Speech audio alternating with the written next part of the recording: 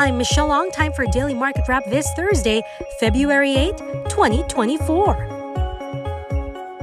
The outperformance of Wall Street, with the S&P 500 on the brink of the historic 5,000 level, spilled over into Asia, although China equities fluctuated on the final trading day before the Lunar New Year holidays. Here at home, the PSE index, after breaching the 6,900 mark earlier in the session, closed up by a third of 1% to settle at 6850, notching its third weekly gain. Net foreign buying hitting nearly $1 billion pesos. I think for now we should see increasing profit-taking activities as we approach critical resistance levels like the 7,000 level. I think, what the good thing that we're seeing in the market right now is buying appetite has been really resilient. It's been resilient despite Fed rate cut expectations being pushed back. It's been resilient despite the breach of multiple resistance levels this week. We're seeing right now is that we're seeing improving trading participation, especially on rallies. We've seen a pickup in value turnover on the breakout of 6,000 from the 6,700 resistance level. Apart from that, we've also seen strong net foreign inflows for this week. The market's getting ahead of itself.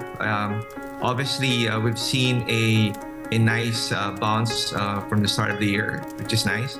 But I think I agree. This is a bit of too fast, too soon. We're still not yet out of the woods. We're still seeing some headwinds. The market doesn't go up in a straight line. Obviously, there will be some corrections.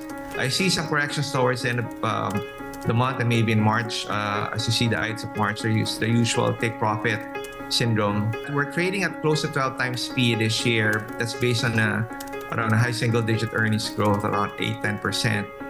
That's one of the lowest we've seen in the last 10 years, and therefore, in terms of the valuation, eventually we'll see hopefully some investors putting in more money in the market as we see the earnings yield gap going in favor towards equities.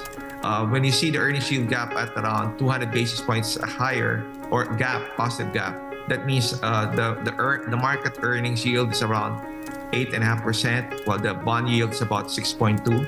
So that's a 200 basis points yield gap in favor of equities. So theoretically, that should actually incentivize investors to put more money in the market. So I'm looking at a 13 times end of the year PE, which would bring the market closer to 7,400 from the current 6,830. In corporate stories, CS Hotel 101 has officially reserved the ticker symbol HBNB at the Nasdaq Stock Exchange in preparation for its SPAC listing, aimed at increasing the equity capital base and making it more relevant overseas. Double Dragon says it expects to sign with its chosen SPAC sponsor by March, followed by the official filing of its prospectus, subject to U.S. regulatory approvals. It will be the first Filipino company to list via SPAC in the U.S. Nasdaq Stock Exchange, and hopefully it could become one of the major sources of dollar inflows to the Philippines from 2025 onwards. The Hotel 101 concept is similar to the short-term rental platforms that its inventory is owned by third-party unit owners, while offering a uniform and consistent B&B or a branded uniform bite-sized hotel investment.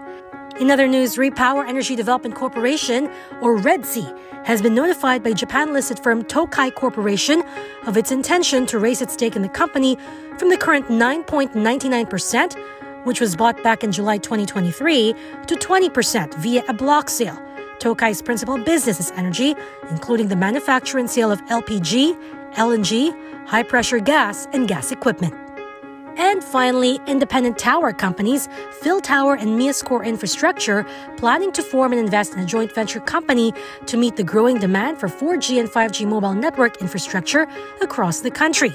The two have been buying towers and leasing them back to telco giants like PLDT and Globe.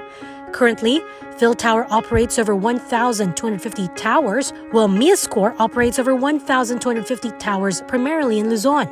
Miascore is a joint venture between Miascore, a subsidiary of Meralco, and investment firm Stonepeak. And that is it for today's Market Edge. Don't forget to hit the follow button for the latest market action in the Philippines.